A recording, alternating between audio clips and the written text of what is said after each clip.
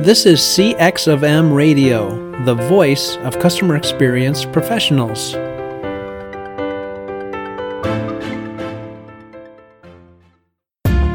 Welcome to another episode of Press 1 for Nick.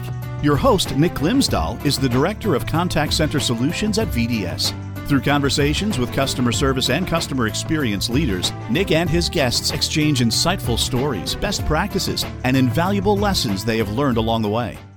Welcome to the Press 1 for Nick podcast. My name is Nick Glimsdahl, and my guest this week is Ron Kaufman. Ron is a global service consultant, speaker, and educator who specializes in building uplifting service cultures with leaders in the world's largest and most respected organizations. He has authored over 15 books on service, business, and inspiration, including a New York Times best-selling Uplifting Service, the proven path to delighting your customers, colleagues, and everyone else you meet. Ron, welcome to the Press 1 for Nick podcast. Delighted to be with you and your listeners, Nick. Thank you. So one question I ask every single guest at the very beginning is, what's one thing that people might not know about you? Nick, I'm in the Ultimate Frisbee Hall of Fame. And if you and I met, you would realize, wait, how does a little guy like that who doesn't look like the athletic, state of the art end up in the Hall of Fame? It's not because I was an outstanding performer or highly competitive player, but I was there when the rules of the game were first created and was one of those people in an early high school who went off to college, who went off around the world. And I'm actually in the Hall of Fame because I'm considered one of the Johnny Appleseeds of the sport, who actually helped to popularize it.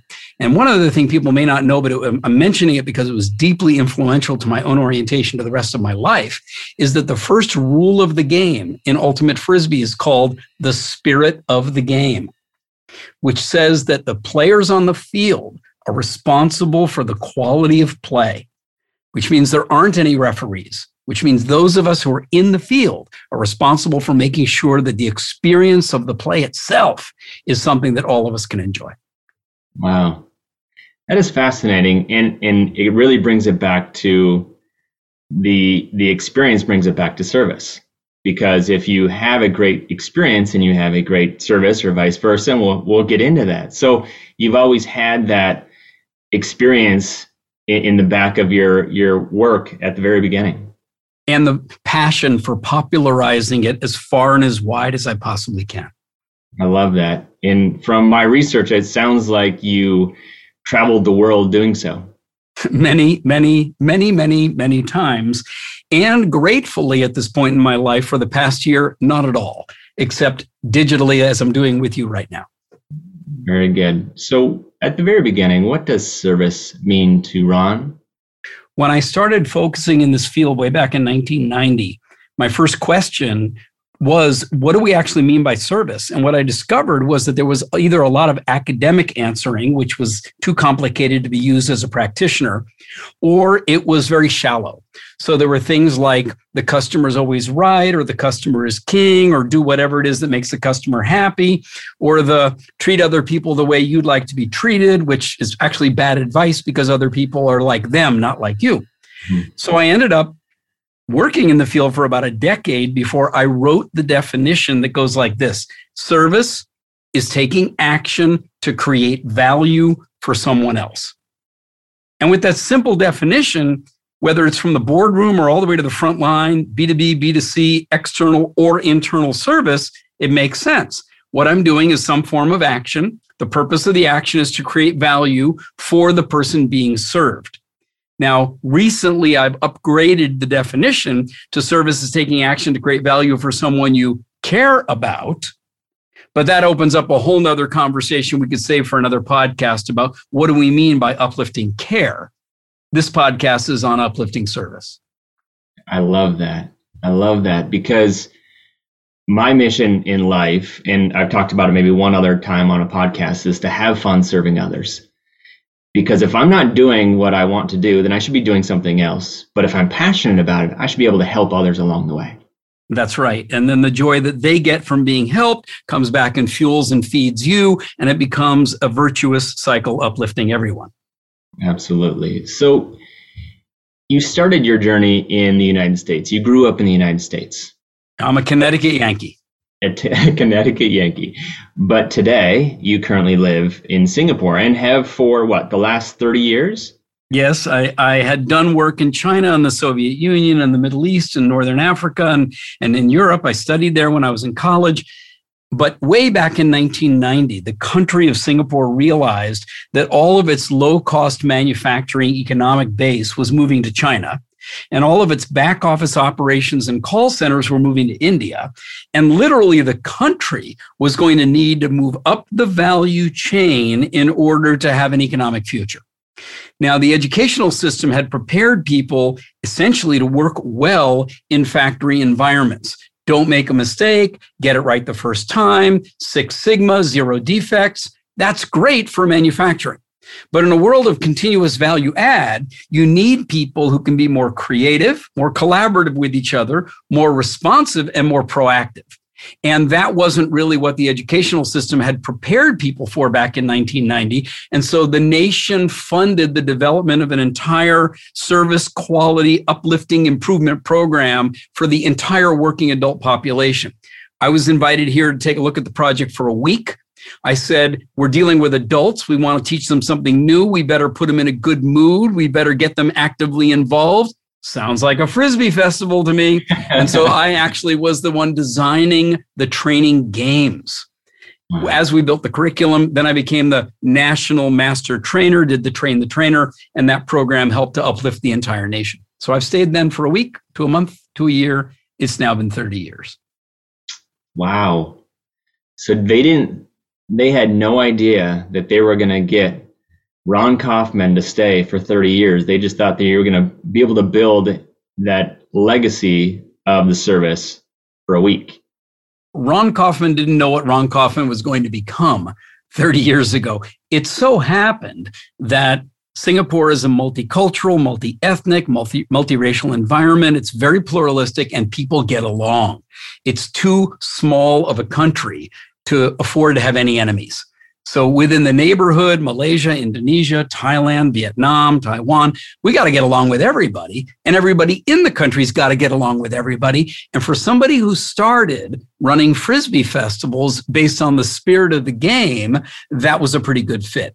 So I was pretty happy to stay here after 1 week. And then over the decade of the 90s, I really learned a lot about service. I started writing about it in the year 2000, consulting, traveling around the world. And here we are in 2021.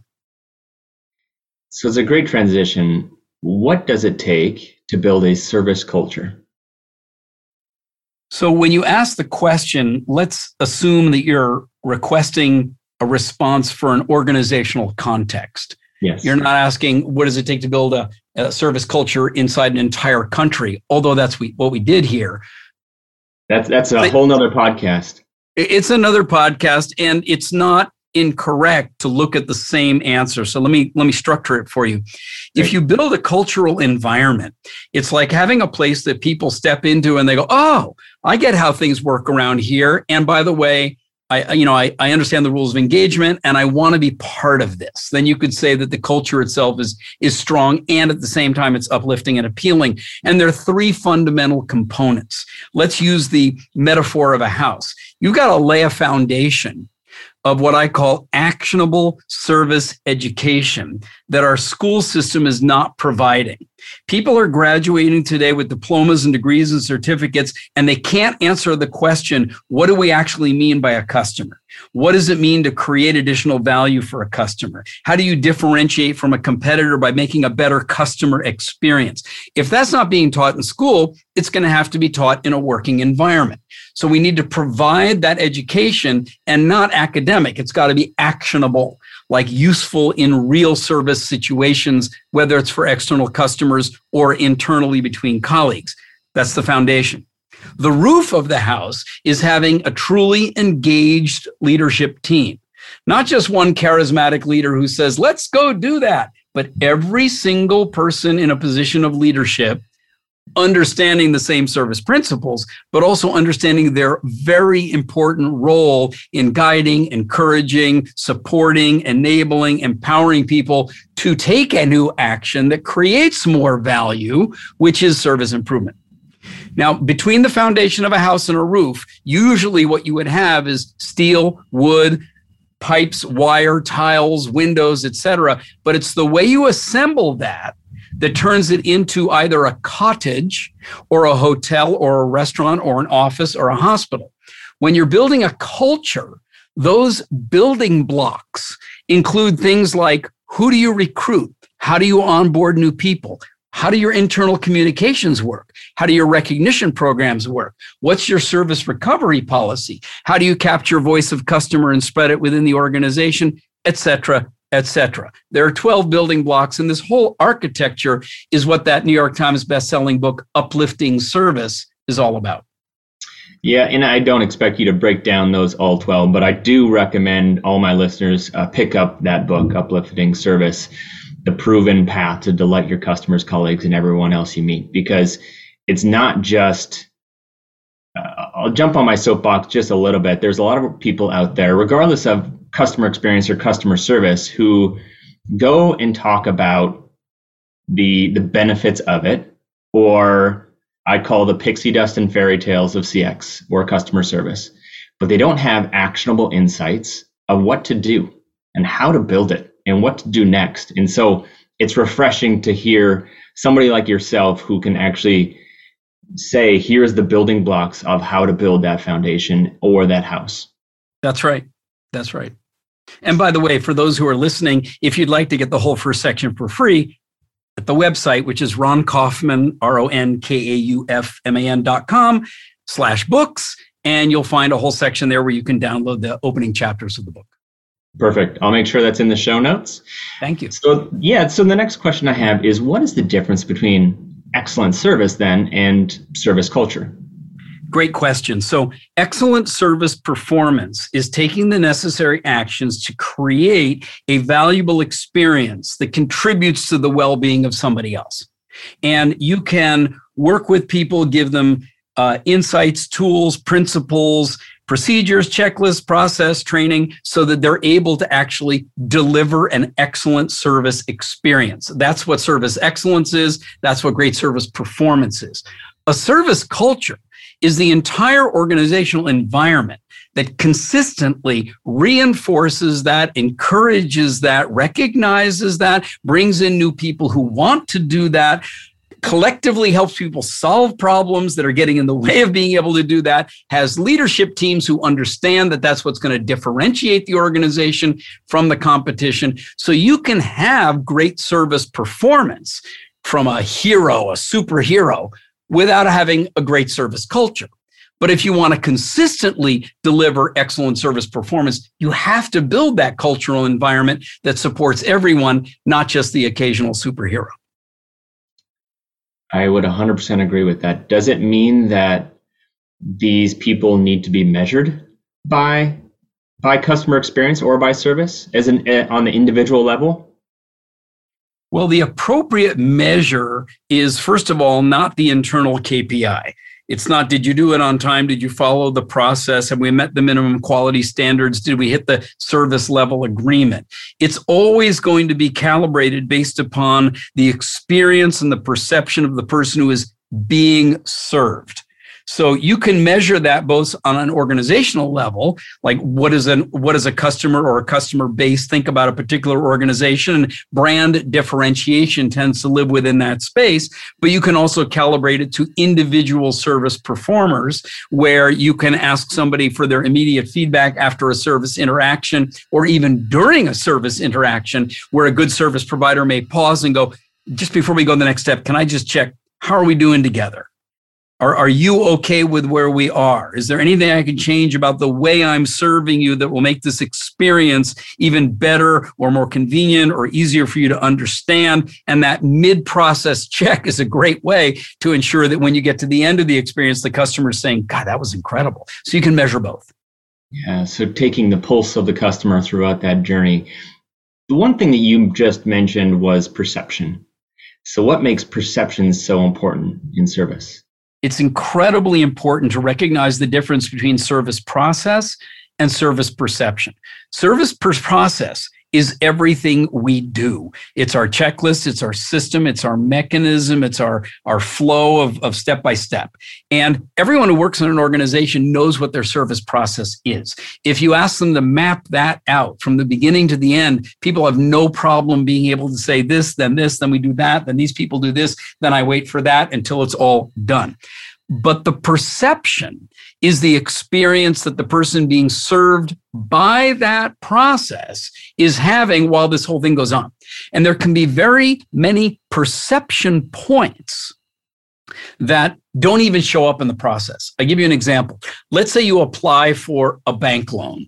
And so there's a whole set of documentation that you need to start out and send in. And you go through that and you can see through the portal, or they call you and let you know what's missing and what do you still need to submit. And finally they say, okay, we've got everything we need. And then what happens? You wait and you wait and you wait. And maybe you wait a little longer. And what you don't know is where your application is within the internal process, because from the process standpoint, they don't have another point that says, inform the customer here of where it's at, whether or not it passed through the next filter, how much longer they should expect, when you're going to get in touch with them next. And so there's a perception point in the process that doesn't even show up in the process until the service provider or the organization actually maps it from the perception point of view. And then you start to realize, gosh, we should put something in there to help take good care of it.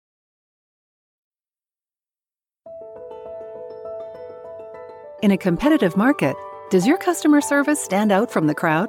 One way to offer a better experience is by moving your contact center to the cloud. But with so many options to choose from, how do you know which solution is the best for both your business and your customers? That's where VDS comes in and guides you to the best solution. They understand your clients' pain points, business outcomes, and goals. Then VDS designs, implements, supports, and provides 24/7 managed services. From start to finish, VDS is committed to finding the best solutions for your clients' needs. To learn more, go to www.govds.com or find a link in the show notes.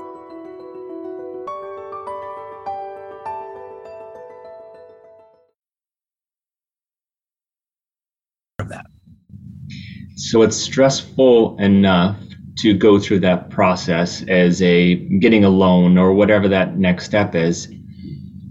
In perception, I love that, how you just described that, but it's not just perception, it's how do you make them feel? Because as you're going through that journey and somebody says, so I have a great example. I purchased a vehicle, and most of it I'm going back and forth on which vehicle I wanted from which dealership, and I'm finagling. You gotta bargain back and forth, and I'm doing it via text. I go to the dealership, I find the car, I test drive it. It's the one I want. I sit down and I said, great, what's next? Well, now we wait. Now you have to, since you agreed, we signed these 3 papers, and now we wait for it to process. I sat there for 3 hours in the middle of this dealership, drinking bad coffee, waiting for my vehicle to be processed. And immediately I'm thinking the worst case scenario. Your mind starts processing. If you're not being informed by the organization, you're filling the blank. And there are 2 ways they could have handled that. They could have let you know ahead of time, once we sign the papers, then a certain process is going to kick in. The average time is between 3 to 5 hours. If you'd like, we can schedule with you, letting you know when that process is complete, and you come on back in and we'll have the keys ready for you. That would be one approach, let you know it's going to be a long haul. But it can also be what Singapore Airlines would call a creeping delay. So, for example, when there's an aircraft on the ground due to air traffic control, congested airspace, weather, or a technical issue, you can have everybody on board. They're ready to take off. And the pilot's the one who's got to announce, ladies and gentlemen, we're on the ground here. There's this kind of a situation. We're not 100% sure at this point how long it's going to take. But here's what I can promise to you. I'll come back to you in within 15 minutes and let you know what we know. All right, that's cool. 15 minutes from now, I'm going to hear. 15 minutes later, he comes on and he says, ladies and gentlemen, there's a pilot here. As promised, I'm giving you an update. We still don't have any further information. but I'm committed to stay in touch with you, let you know what we know, sit back, relax, let our cabin crew take care of you. I'll be back in another 15 minutes. This thing can creep along for an hour and they end up getting compliments rather than complaints. That's so interesting. There's so much to be learned just in this first 18 minutes of the conversation. But I want to go next to talk about mindset, because you mentioned that inside the book. So what do you mean by when you talk about how service is a mindset? Well, people often use that phrase. I want to inculcate a mindset into my people. I want it to be part of their DNA. And I step them back and I go, listen, mindset is not some magical thing that you wave a wand and something changes. You've got to give people a tool set that they may not previously have learned, not in their education, not in their technical training. So we need to bring it to them. That's part of that foundation of education. And then we've got to help them use those tools frequently enough that they develop a skill set. When you've got a tool set and you've got a skill set, a certain mindset can then naturally evolve because you feel proud of it. You feel confident of it, and you've seen the consequences and the results of actually applying it. Now, to answer your question about what do I mean by a mindset, it's a fundamental orientation to the world. And we're suffering today from what I call the culture of calculation, where partly due to science and mathematics and partly due to the way our educational institutions evolved, everything can be counted. And if it can't be measured, then it doesn't really matter. I mean, that's such a crock of. What we really want is people to have a different orientation to not what's in it for me, whiff 'em, but what can I do for you? Which is unfortunately an acronym that comes out as WCIDFW. Not quite the same as whiff 'em. But what we need to do is create a culture of uplifting service to evolve, to counter this culture of calculation in which so many, all of us, have been raised. That'll shift the mindset. Yeah, there's a lot to that. And again, we don't have time to continue to go in. We're doing little drops of the bucket. So go and look at on YouTube, go to his website and read his book along that journey, because he's got a ton of nuggets that we can't get to today, but a couple more that I want to get to. So let's keep rolling. Today, with customer expectations, it's constantly changing and it's constantly increasing and they're demanding. So is meeting customers' expectations good enough today, or do customers expect more? I think it's pretty clear that this whole field of customer service has evolved dramatically over the 3 decades that I'm involved in it. And I think many of the professionals who are listening to this podcast have also been part of the evolution of this field. So let me just narrate it. When I was a young kid back in Connecticut, the service center was also called the repair center. It's basically where you went when there was a problem. Service was the caboose at the end of the train, and you really didn't want to go there unless something broke down. And there were even business models that evolved on that called break fix. Now, that, service, customer service equals service recovery then changed, and it became, no, let's focus on customer satisfaction. And that was based on a premise that a satisfied customer would be a loyal customer. The world changed, and we realized, no, customer satisfaction has become commoditized. You can get it from many different providers. It's not going to guarantee loyalty, so we have to bring it up another notch. And that was the era, if you will, of customer delight, or the pixie dust that you were referring to, or moments of magic, or let's amaze people, or, it was just ta-da. The problem with that, it was too ad hoc. It was too spontaneously incidental. And that's when the era of customer experience really showed up. And then it was journey mapping and looking at the lifetime cycle of the customer, and, really had to look at this whole thing from end to end. And then it moved up the next level, which was, well, we actually want customer loyalty. Now, what do we need to do to make sure that the customer will actually come back? And the Net Promoter Score evolved during that era, and people started focusing on that satisfied customer, even happy customer, not enough. How do we make sure that the customer either recommends or refers or comes back for repeat purchase? And then it went the next level, which was the era of social media, where we actually wanted customer advocacy. We wanted them to become ambassadors. We wanted them to speak on our behalf and tell their friends and family. And now I think we're in the era of what I call customer care, where it's authentic engagement between the service provider and the customer so that the customer recognizes that we're committed not just to fulfilling the service level agreement, not just to delivering a high level of satisfaction, not just to creating a lot of value, but we're actually committed to the future well-being of that customer. And that requires a completely different level of culture and commitment and concern.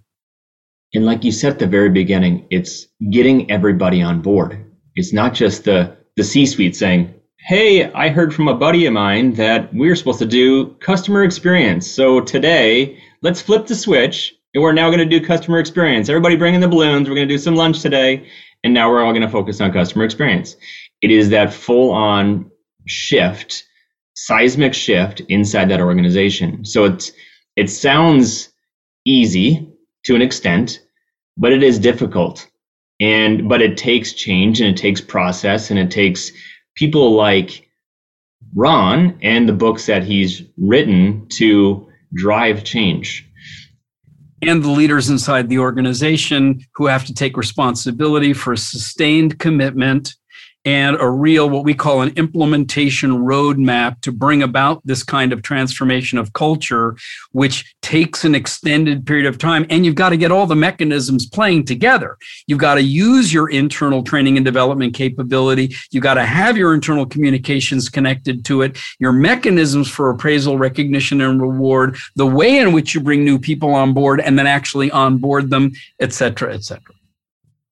Well said. So I could continue this for the next 5 hours, but we don't have the time. So I wrap up every single podcast with 2 questions, Ron. And the first one is, what book or person has influenced or in customer experience or customer service has influenced you the most in the past year? And then the second one is, if you could leave a note to all customer service professionals, it's going to hit everybody's desk Monday at 8 a.m. What would it say? So first, let me answer the question about who in customer experience has influenced me most in the past year. And it's a gentleman I've known for many years. He's one of our certified workshop leaders, but he's much more than that. His name is Afif Hussein, and he is a Maldivian. And he is in charge of quality and training at a resort in the Maldives, where my wife and I love to go. We're scuba divers. And it's called Lux South Ari Atoll. We've been involved with this group for a decade, helped them develop the brand and the culture. The culture is so strong that when new people join the company now, they say in the orientation program, you need to be Luxified, like sheep dipped into the culture deep enough before you can actually join the team. And they had a situation occur recently where there were 400 staff on island and 450 guests. And they had somebody come on the island who was COVID positive and didn't know it. And it spread into the island, into the staff. And this gentleman had to lead the entire experience from the front, on the ground, on the island, with his team and his guests, to get the guests safely off the island, to get the staff members tested and the medical care for those who needed it, to shut the island down, quarantine the island long enough, and then very gradually, where they are now, opening it back up. And when I reached out to him and we spoke, he and I have become good friends, and there were tears just as he was recounting what occurred. So I know how deeply emotionally this impacted him. But he said something to me that I'm now sharing with you. He said, I learned something, that every iota of investment we made over years in our staff members, when it was really the toughest it could possibly be, all of them were there for us, doing everything they could. And he was so proud of the fact that when this whole episode had passed, on social media, there had been not one single negative comment from any staff member or any guest. Wow. And that gentleman, Afif Hussein, has been responsible for building that culture over years and then leading from the front during a very difficult time. And so, that kind of guy really uplifts me. Very cool. Thanks for sharing. For anybody who's interested, just go to Lux Resorts online and enjoy what you see. And then when it's time to travel again, book a vacation. As to what note would I leave on the desk of every customer service professional, it would simply say this: be grateful for the privilege that you have today to touch and uplift other people's lives. May doing that also uplift you. Wow. Well said. Ron, what is the best way for my listeners to get a hold of you? I would invite them to simply visit the website at ronkaufman.com or Google Ron Kaufman Service, and you'll find the 300 videos on YouTube, and you'll find the blog posts, and you'll find me. And most importantly, I look forward to the privilege and the pleasure one day of also being able to connect with you. Awesome. Thank you so much for your time, Ron. Pleasure to be with you, Nick. All the best. Hey, listeners, can you think of one person who would benefit from the information you learned today? If so, please consider sharing this episode with them. And last, if you would like to receive all the quotes and book recommendations from all my guests, you can go to pressonefornick.com/podcast. Thank you for listening to this episode of Press One for Nick. If you enjoyed the podcast, please subscribe and share. Until next time, focus on your customers.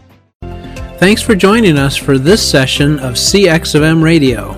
Be sure to rate, review, and subscribe to the show, and visit cxofm.org for more resources.